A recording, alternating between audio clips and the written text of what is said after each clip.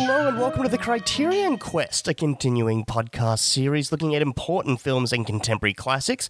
My name is Chris. I will be your host for this double episode. How's everybody going? It's been a fortnight. We are still deep into the Rebel Samurai box set. But before we get into that, I want to chat about a couple of films outside of the Criterion Collection that I've seen recently.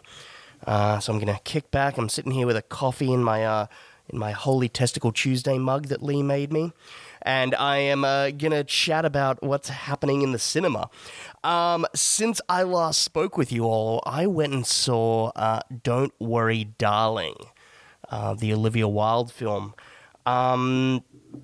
Look, so a lot has obviously been said about this movie, both, ridiculously so. The scrutiny under which it's being kind of examined in the public sphere and online is pretty fucking ridiculous. It's the rebuttals on both sides for and against this film. It's kind of just a lot of hot air, because to me, ultimately, it's all surrounding a film that, again, my own personal take, I just did not find that interesting. That's what makes it kind of so astonishing, all this kind of debate and kerfuffle around it all. Everyone's behavior aside, whatever with all of that. As an actual film itself, it was really kind of disappointing. I loved Olivia Wilde's first film, Booksmart. I thought that was a fucking fantastic teen comedy drama. I loved every minute of that. It made my top 20 of the year. It was in my end of year video. So I went into this one kind of with some high, not high expectations, but wanting this to be great. The cast is fantastic. Who doesn't love Florence Pugh? Chris Pine's amazing. But it just seemed kind of hollow and vapid and kind of really baseline, if that makes sense. It was one, unfortunately, I picked the twist 3 minutes into the film, and then as the film kind of developed and went on, I was correct with the twist, but it was also a lot kind of dumber or more on the nose in terms of its attempt at a modern skewering of satire, I guess, or a takedown of a certain... I'm trying to be as vague as I can for spoilers here. But yeah, that was one. It was just severely disappointing. I really wanted it to be great, but it was one where even in the cinema, I'm there sort of checking my phone and kind of not really engaging with it.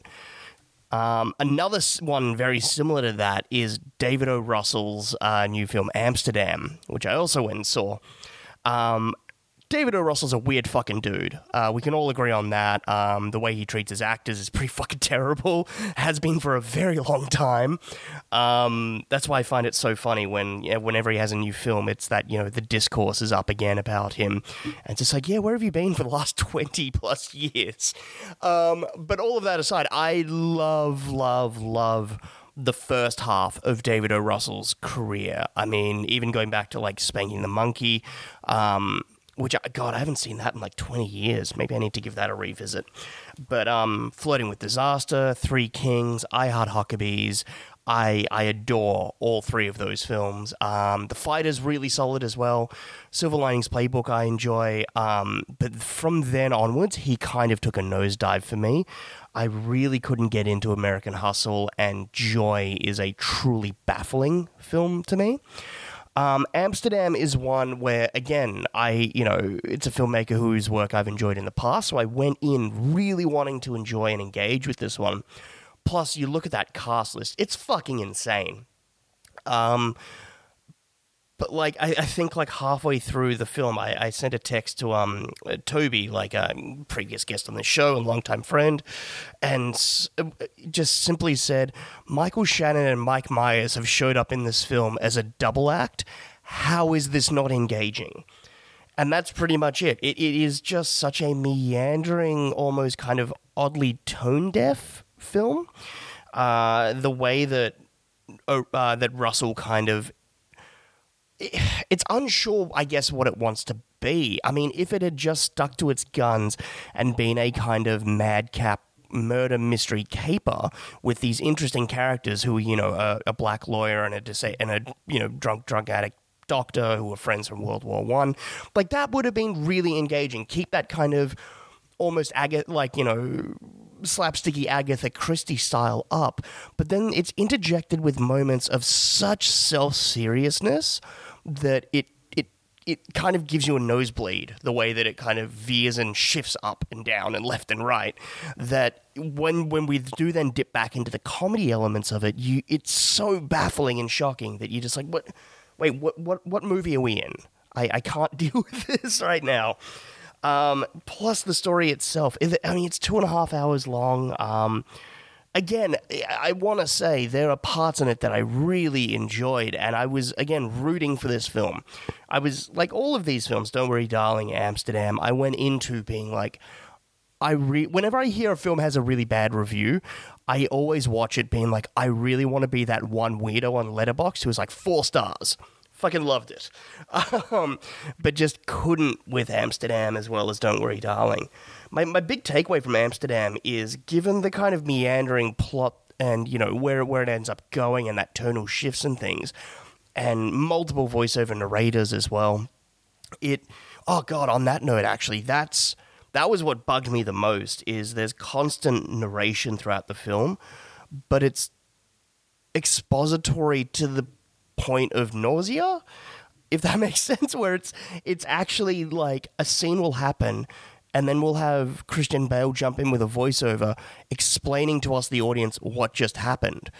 Like, you fucking have some faith in your audience that they understand the visuals and the story that you're presenting to us.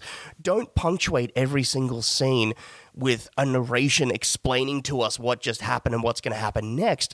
We're watching the movie. We can figure this out for ourselves. A little bit of narration to kind of would be nice, but like this constant bombarding was just dragging.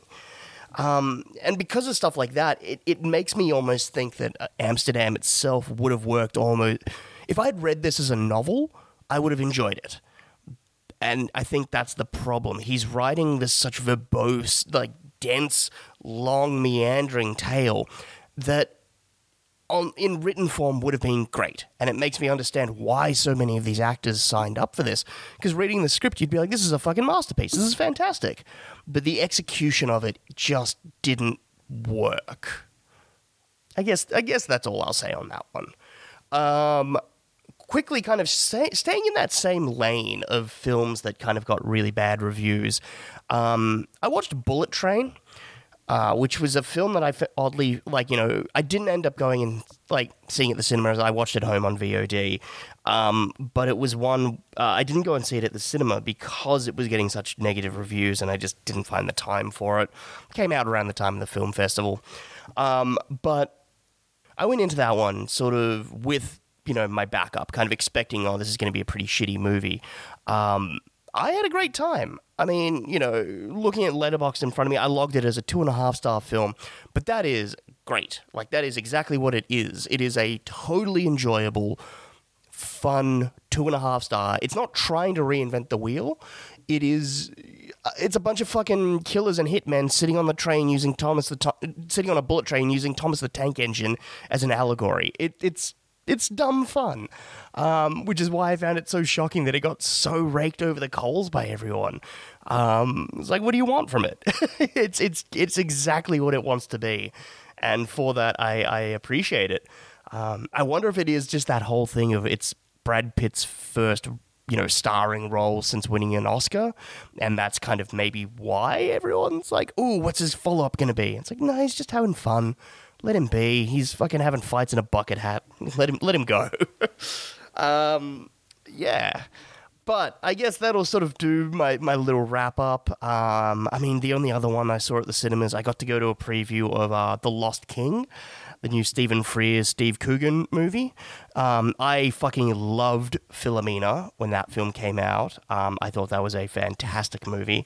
And shame on the Academy for not awarding it Best Adapted Screenplay. You robbed us of a Steve Coogan Oscar speech. I just wish I could have seen that possibility. But yeah, The Lost King, obviously went in with some high expectations. All I'm going to say is it's fine. It's fine. It is a totally enjoyable, kind of light, fluffy, feel-good movie. It's fine.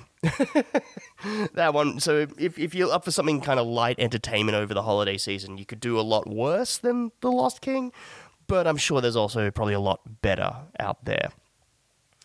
All right, so that's enough of the recent viewings. Let's dive back into Criterion, where I'm going to address something that I missed out and forgot to do last week. We have hit another 10 in the collection. So, with that, I forgot to, last week on the Sword of the Beast portion of our episode, doing the look back. So I'm going to quickly do that now. So to refresh everyone's memory, the previous 10 films are An Angel at My Table, Harakiri, Bad Timing, The Man Who Fell to Earth, Baudu Saved from Drowning, Le Samurai, Naked, Masculine Feminine, Ugetsu, and Samurai Rebellion. Holy shit, there's some really good ones and some okay ones in here. I mean, just looking down the list again, An Angel at My Table by Jane Campion. Fantastic, great film. Harakiri is a fucking masterpiece, like a 5-star capital M masterpiece. Man Who Fell to Earth is a weird and wonderful, trippy kind of time capsule flick with Bowie. Le Samurai, another masterpiece. Naked, another masterpiece. Ugetsu, I really enjoyed. So this is going to be really fucking tough. I think for least favorite out of all these, I'm probably going to go with Baudu Saved from Drowning. Just did not really connect with that one. The Renoir film from 1932, kind of, yeah, just not my vibe. But in terms of best, I think I have to give it to Harakiri. The Kobayashi film, it is so fucking fantastic. I have seen it about 4 or 5 times. It's just a classic. It is, like I said, a capital M masterpiece, where I would also put it wins with a massive asterisk next to it with Le Samurai and Naked right behind it, like hot on its heels. An honorable mention to An Angel at My Table as well. But with that, let's move into the third? Yeah, the third film in the Rebel Samurai 60s Swordplay Classics box set. We're going to do spy number 312, Samurai Spy.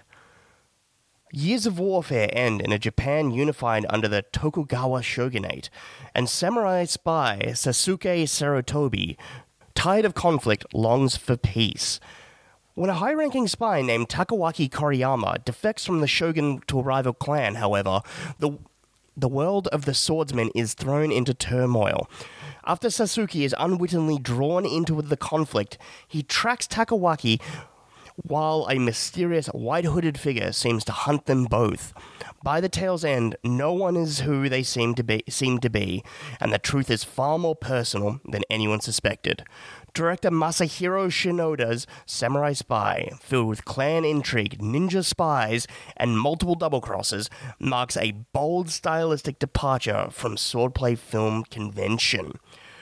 Alrighty. So, that was a bit of a fucking convoluted back of the box. Man, if I had the raw audio files of like the amount of times I stumbled over the comma placements and the names and everything, we'd be about 15 minutes deeper into the episode. But that is kind of a good signifier for how I felt with watching this film. Again, I looked back through, and obviously we're talking about a film by Masahiro Shinoda here. And the only other one that kind of comes to mind of his that I'd watched previously is Double Suicide. It's been quite a few years since that one, and from what I remember, I was not the biggest fan. Similar to this one, actually. So, why didn't I connect with this one, especially hot off of the... Looking at the previous two with Samurai Rebellion and then Sword of the Beast, Sword of the Beast, that's squarely on me, for not doing my research, looking into and actually understanding what type of film I was going into and trying to kind of look at. Samurai Rebellion just fucking ruled. That was fine. This one I found a little not a little, I'm going to be real honest here, really hard to kind of engage with and kind of keep connected to. It's...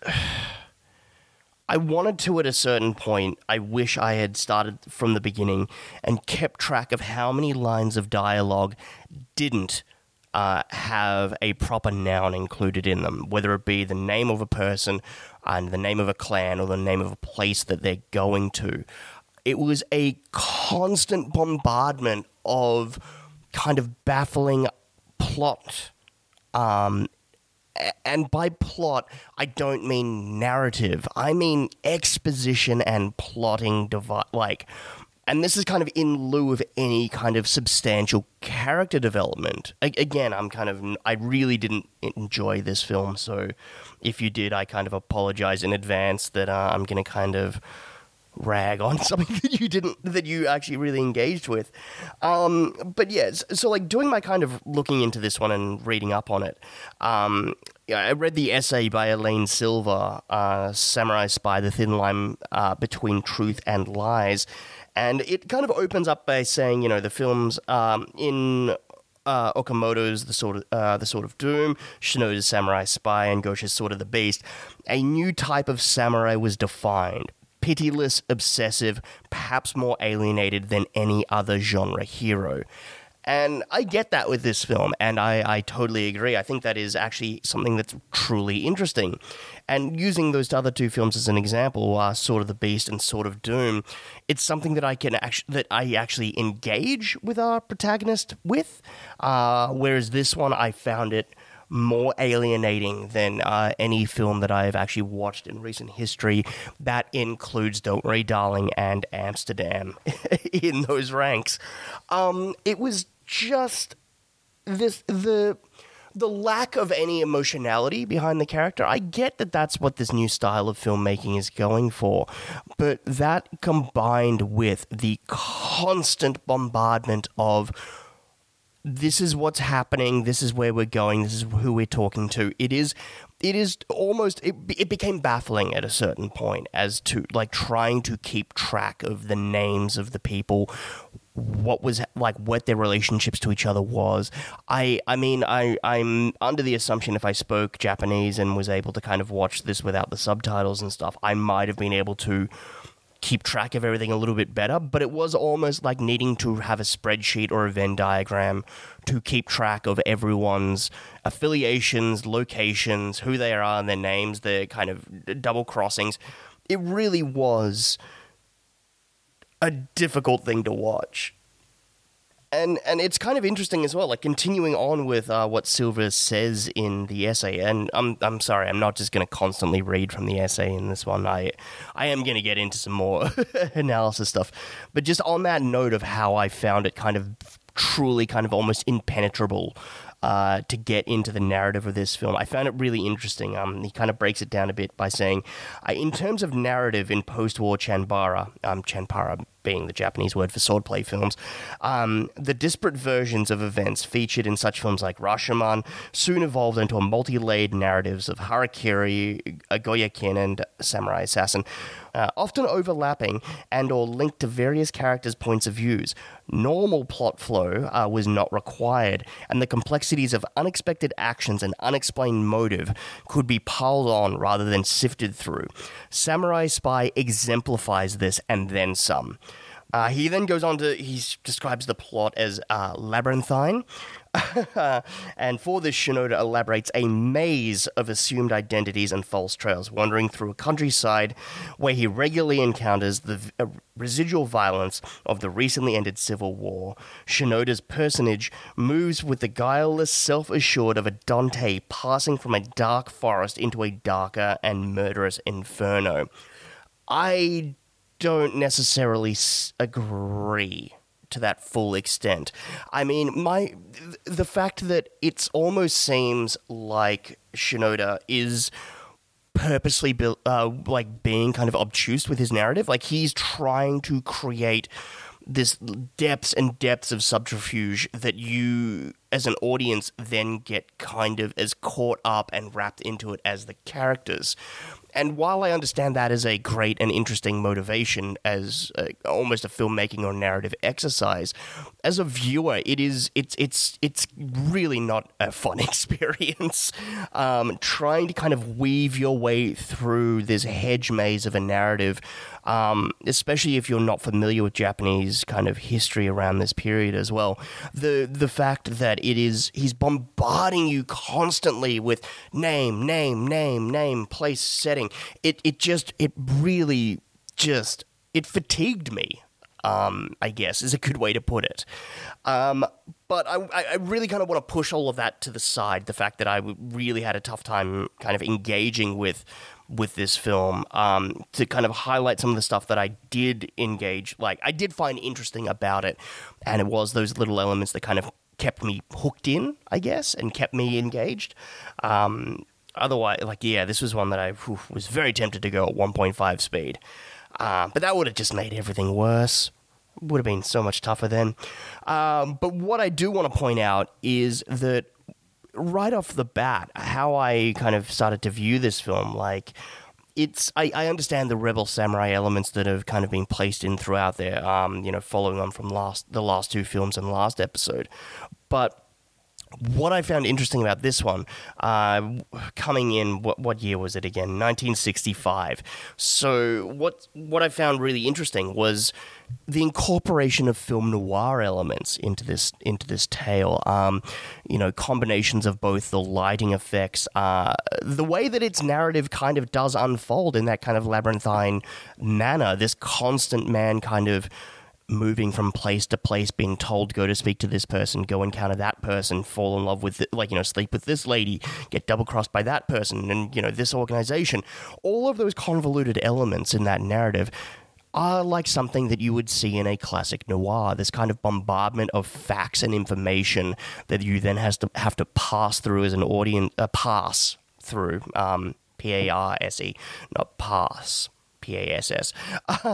You have to pass to get into what is actually happening within the nuts and bolts of this story. I found that really kind of interesting. We've got as our protagonist, Sasuke. He is that stereotypical tall, dark, and handsome wanderer, this kind of man who is he's less of a kind of a wandering samurai or a ronin, but as it alludes to in that narrative, the description on the back of the Criterion, it is more ninja than it is samurai. And I use that as something like what I'm more familiar with of the cheesy and shitty 80s kind of canon ninja movies, the cloaked, wearing the cloaks over their heads and things and throwing ninja stars and little explosives and darts and leaping and jumping all over the place. But because of it's going into that more kind of ninja element, there is a lot more kind of sneaking and investigating, which again, tying into that classic detective noir elements. Again, beautiful black and white cinematography in this one. I cannot fault it on a visual point. It is really great to look at. In particular, Shinoda knows where to put his lights. That dark, low key kind of really highlighting the monochromatic elements of the black and white film, really helping to intensify or kind of bring that noirness to the front, the harsh shadows, and it gives us really kind of the almost German expressionistic kind of ominous feel to what's kind of happening, even though I was kind of lost in terms of what was actually happening in terms of the narrative. On top of that as well, you've got, the odd little the voiceover narration kind of popping in from time to time. I think the opening lines that we hear Sasuke say is, I'm pursued, I'm always pursued. Again, classic lines that you would hear a detective or a criminal in a classic noir say. Again, and on top of all of this, you've got the allusions to all the sex in the film, as well as the copious amounts of pretty rad violence, I'm gonna say. So it was that those elements I really found interesting, and I was able to kind of hook onto those, and really that kind of was my guiding light throughout the film. And whenever I found myself becoming baffled by what was happening in terms of this overly dense and maze-like narrative, I just had to sit back and sort of say to myself, it's a noir, let it just happen, kind of approach this almost like a mood piece as opposed to a straightforward narrative. And that was kind of what was able to get me through the film and kind of sit back and actually enjoy a lot of like some of the elements. I was going to say a lot, but that's pushing it. Some of the elements of this film, most notably would be, like I said, the cinematography is fucking fantastic in this one. If you're looking for a film just to pop on and kind of not necessarily pay attention totally to the narrative, but to be kind of washed away in the visuals, you could do a lot worse than putting on this film. It looks really, really great. And the other element, I guess, that kind of goes in with that is the action of the film. Shinoda really kind of knows how to strikingly present his action. Like a lot of the time, especially early on, Sasuke and the other people he'd be engaged in fights with were often obscured behind things, whether it be kind of reeds or elements of a building and things, obviously kind of thematically laying into the fact of, you know, a lot of these people are spies, and so they've got to be kind of hidden away, kind of obscured from the view of the general public. Interesting little elements there. But when it gets into some of the outdoor action scenes towards the later half of the film, beautiful dolly shots. And especially there's a couple of action sequences where the camera is like almost a good 100 meters away, looking down on the action from the top of a hillside. And it's just gorgeous to look at. Really, really enjoyed some of that stuff. But what never failed to put a smile on my face was the crash zooms, the sound effect stings, and the slow motion leaping and jumping in the air with the fucking $6 Million Man soundtrack. Amazing. I was not expecting to be watching like an episode of Monkey Magic with this happening. It was fucking rad. I have not seen a samurai movie with those elements for quite some time and was not expecting this to be one of them. Whenever those little flourishes happened, I just grin from ear to ear. I'm like, this is just fun. How can you not help but enjoy when the camera crash zooms into someone's face and the music goes like doodle-doo? You love it. You love to see it. I was not also expecting the film to be as violent as it was. I mean, obviously with the black and white cinematography, there's a lot of, you know, they're able to hide all of that. I mean, shit, Tarantino did that with Kill Bill, the whole cut to black and white. That's how you avoid the MPAA. But this had a lot of fucking limbs being cut off and people being stabbed in the neck and blood pouring out. Especially for 1965, it was very unexpected. But not unwelcome, I'll say, especially, again, going back, if this is kind of incorporating all of those classic noir tropes, having that kind of shocking violence just kind of helps add to all of that. What else? I'll talk quickly on the performances as well. I think as well, this was something that I had a tough time kind of engaging with.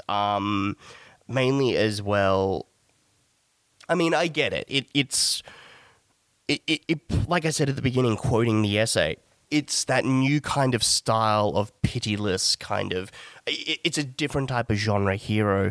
But I think as much as I kind of found it interesting what Koji Takahashi was doing as Sasuke, it was a blank slate, and I'm not entirely sure if that was mainly due to the fact that I found the narrative to be impenetrable, and because of that, there was little to no character involvement for me. That could have been the case, but who's to say, I guess. But solid enough, worked really well as, like I said, that tall, dark, and handsome kind of stranger, keeping that kind of strong, silent type going throughout the film. It was fine. I loved the music. Again, leaning into that noirness of it, I thought the music really helped to kind of accentuate certain elements and that more kind of stylized, heightened aspects of the film. That I really, truly enjoyed, and had a great time with all of that. But I guess just kind of summing up on this one, I really didn't have the best of times watching this one, and I mean, that is totally due to the maze-like narrative for this one. just the over bombardment of plot with any kind of lacking of narrative development or character development, I found to be really kind of disheartening, especially when there were so many of these other elements like the stylized, the noir. I really did enjoy. So it was a little bit disappointing to kind of walk away from this one just being like, what the fuck? But, I mean, it happens from time to time. What can you say? We'll quickly go into the Criterion edition itself.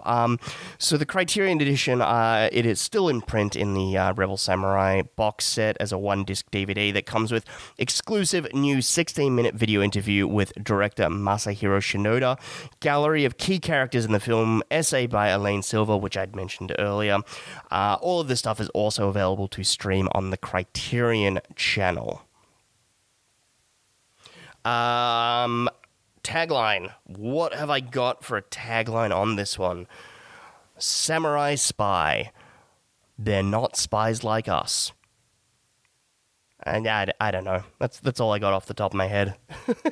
Sue me. It's a fucking... I went for a John Landis fucking Chevy Chase riff. Why not? Let's deal with it.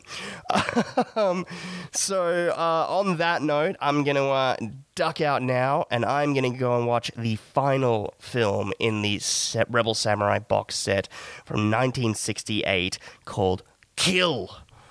Wish me luck.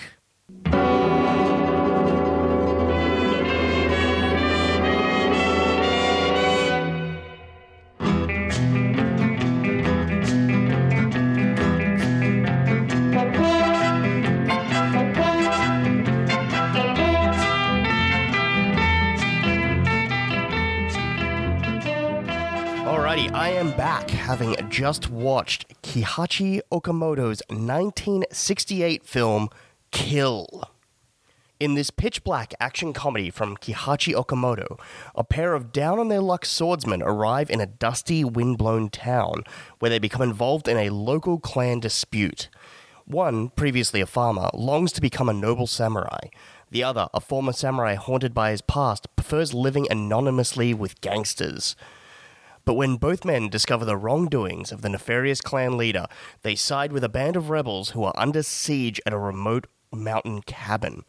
Based on the same source novel as Akira Kurosawa's Sanjuro, Kill playfully tweaks samurai film convention, borrowing elements from established Chanbara classics and seasoning them with a little Italian western. Okie dokie. This is an interesting one. I mean, okay, I guess putting it into the grander scope of this entire box set, the Rebel Samurai 60s Swordplay Classics, this is definitely a bit of an outlier amongst all the four, in that it really tries to subvert and play with genre tropes, I guess.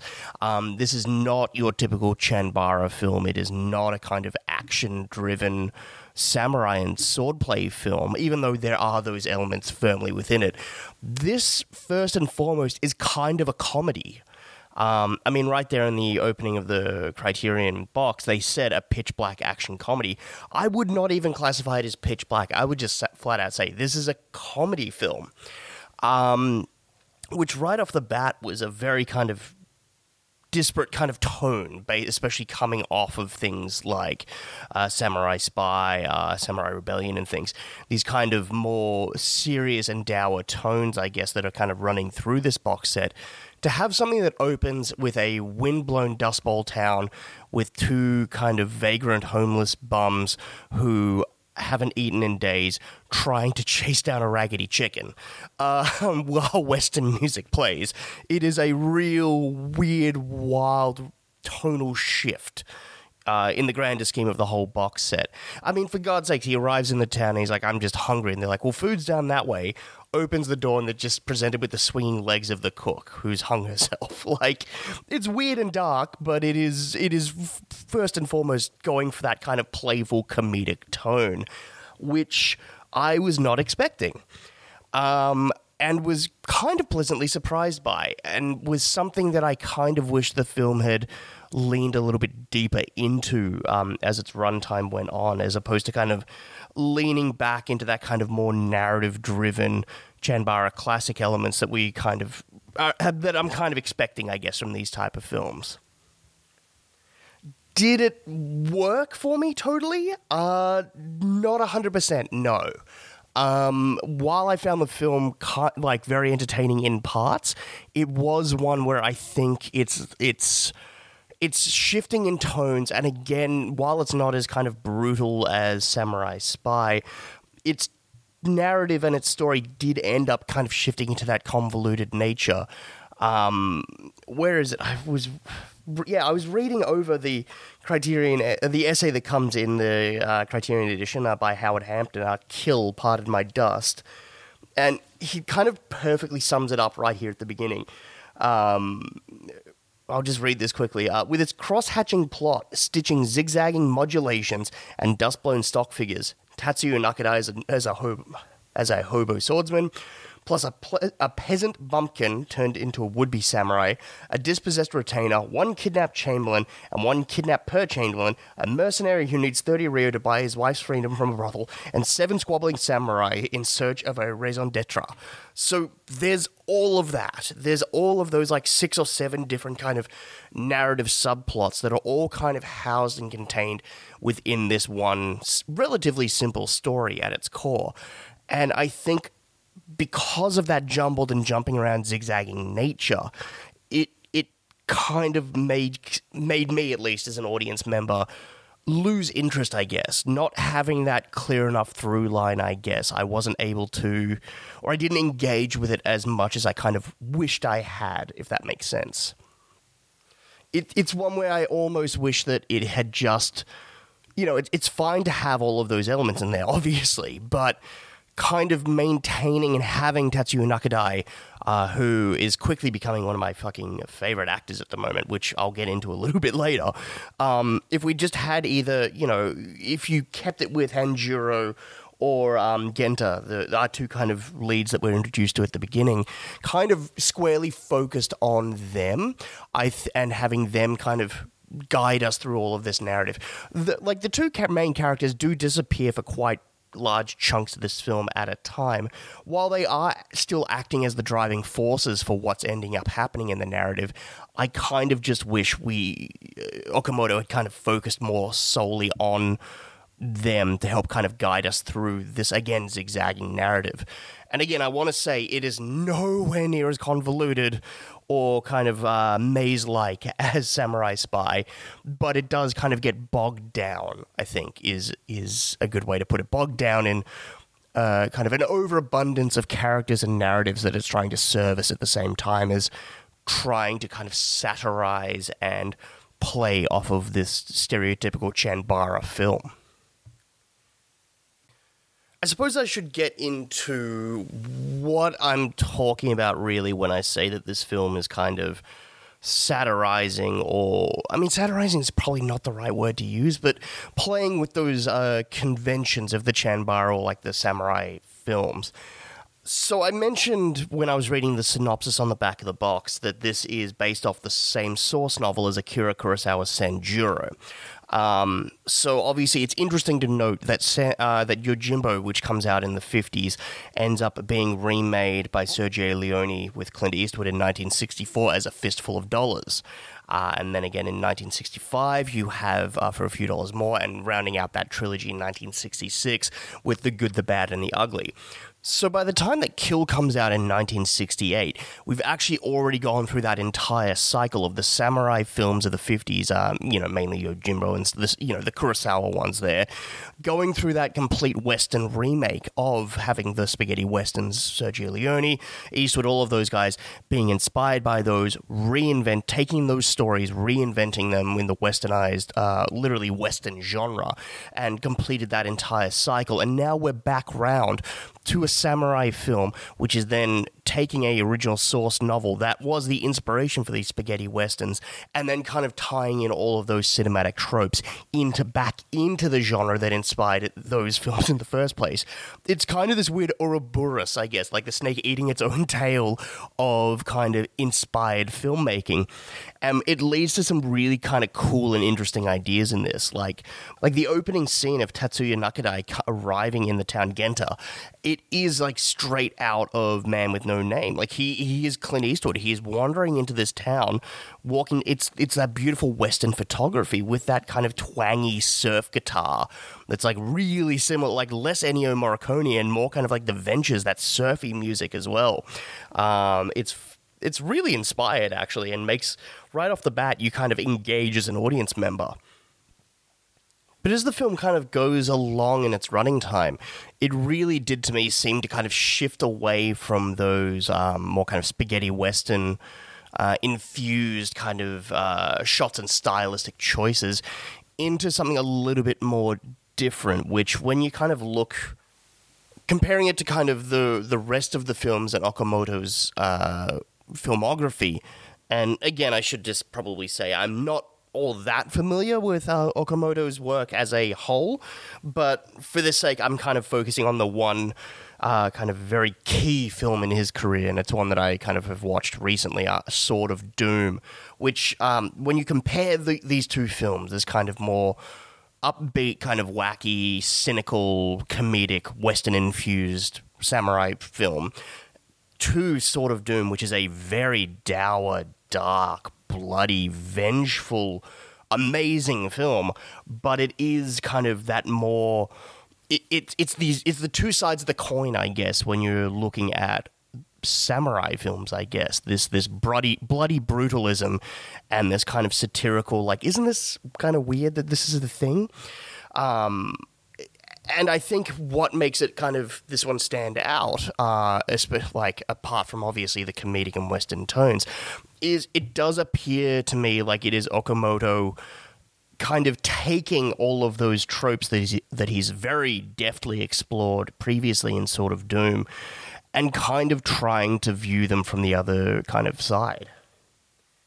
It instead of being a kind of somber glorification of all this violence and this enacting, he wants to kind of subvert that heroic archetype of the samurai. And it's interesting that he's getting Tatsuya Nakadai as well to kind of be his hero in both of those films. So it's both the actor and the filmmaker working again together, but as completely disparate examples of a samurai.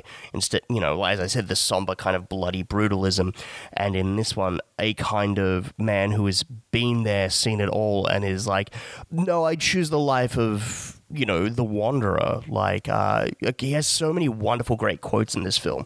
Like, and a great one is, kill or be killed. Either way, it just leaves an unpleasant aftertaste. He's a man who's just like, I don't need... and he constantly says this all to Hanjiro as well. Like, you don't want to be a samurai. I've been there. I've seen this all. It's not going to fucking work out well for you. It is not this glamorous lifestyle that everyone puts it up to be. And again, like, it's interesting that it's Okamoto kind of 2 years post Sword of Doom kind of exploring, hey, I explored like this glorification of that. Let's actually have a protagonist who is... yeah, that's like you've seen that and we've presented that to you, and you still want to kind of engage with it, and you think this is a cool lifestyle. All right, that's on you, kind of thing. But the one thing that I kind of wish the film had done a little bit more is that comedic elements. I think that would have really not hammered home that point more solidly, but I think it would have made it a little bit more palatable, if that makes sense. Like, it's when it shifts away from the Western elements as well, there are still a lot of really fun comedic moments in there. Lots of kind of, like, I mean, the prime example of when Hanjiro says the only thing he cares about is a woman who smells of the earth. Obviously having been a farmer, that's the kind of, resemblance of where he comes from. The woman that he's used to and what he finds attractive is not these kind of dolled up geishas, but a woman who is actually of the earth, who works, who knows how to kind of live. And when he finds the woman at the brothel, he wipes off all the makeup and like smear. It's like, yes, now you are perfect. Like, you actually smell like a woman. You're not perfumed up. Like, these wonderful little comedic bits pop up throughout the film, and it's great. But it does kind of lean away from, similar to the Western elements, it does lean away from the comedic for kind of periodic stretches of the film to kind of lean into that more narrative heavy and that kind of more satirical structure where satirical is probably not the right word to use, but that kind of analysis or self-examination on the Chanbara films, I guess, that Okamoto is kind of engaging with here. I just really wish it had leaned into that comedic a little bit more and almost kind of kept it up consistently throughout the runtime. I don't know if I'm saying that just because I love comedy, but whatever. What else? I was saying at the beginning of this portion of the episode that this one seemed like a bit of an outlier from the rest of the box set. But I suppose what I've been kind of saying about this whole Okamoto kind of self-examining the Chanbara genre and kind of what he'd been doing in previous films like Sword of Doom and kind of trying to subvert that and kind of shift the impressions of the samurai life is kind of how this ties into the Rebel Samurai box set as a whole. And I think compared to what we'd seen previously with the past three films, I think it's a really interesting examination. Like, we're not just revisiting the same examinations or the kind of subversion or shifting of ideas that we've seen in Samurai Rebellion and Samurai Spy and all of those.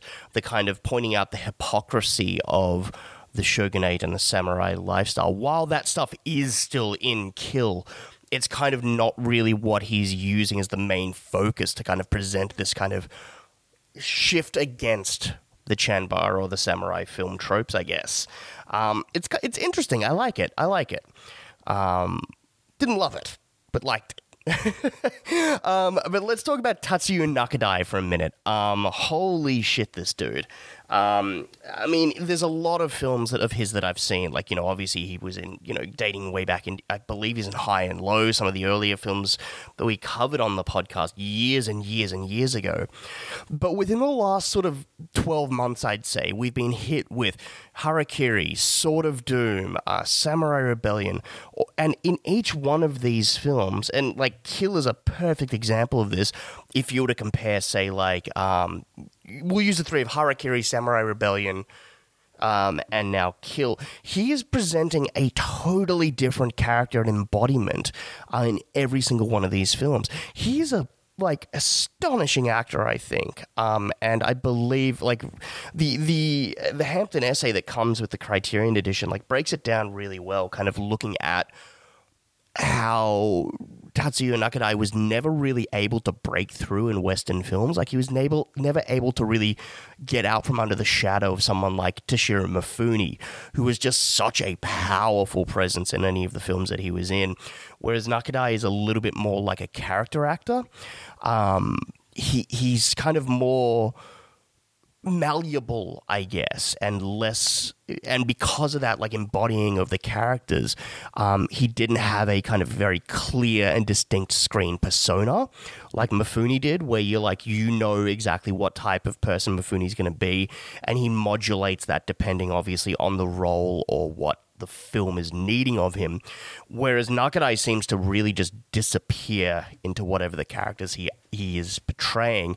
And I think because of that, he didn't obviously then have that kind of pop that, you get from these kind of superstars that break through from, their native country across into, Western cinema, I guess. But I thought he was fucking fantastic in this film. Hysterically funny. He kind of shifts from being clearly the smartest man into the room to playing dumb in front of everybody really fantastically. And that's obviously where a lot of the comedy kind of stems from as well. He's clearly the smartest man in the room, playing dumb for the sake of escalating the plot and kind of his own advantages within that. Really fun stuff. What else did I like about this film? I cannot go any further without talking about the music. Holy shit, the music fucking ruled in this film. It was the first note that I wrote down. I think, as I mentioned earlier, it's that more kind of twangy surf guitar stuff from the 50s and 60s. And again, like tying into that whole like westernized films being inspired by the samurai films, and now then kind of the Ouroboros background inspiring again.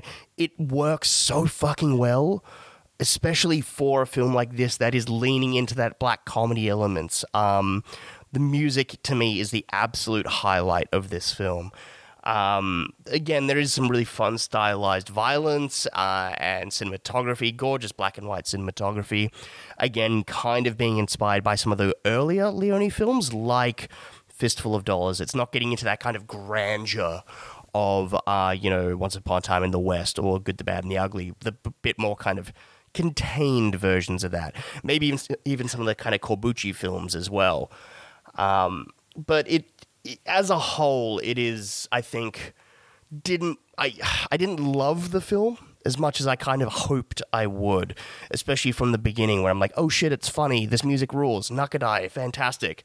Has all of these great elements, but it's kind of not equal to the sum of its parts for me. And I think it is because of that, trying to service multiple kind of character arcs and convoluted nature of the story, not kind of becoming cohesive together. But all of that being said, I would probably more happily revisit this film than I would, say, Samurai Spy or Sword of the Beast. I mean, I'd probably put this as number 2 in the box set out of all of the 3, but probably only just. None of these kind of lived up to the absolute majesty that was Samurai Rebellion, unfortunately. But again, if you're a fan of Tatsuya Nakadai, you want to see a different type of Chanbara film, I would highly recommend giving Kill a look, though. So we'll quickly talk about the Criterion edition itself. It's still in print in the Rebel Samurai 60s Swordplay box set. It comes with the original theatrical trailer and teaser, essay that I've talked about by Howard Hampton, and that is it. It's also available with all of that stuff up on the Criterion channel to stream. Now, in terms of a tagline for this one, so this is what I got.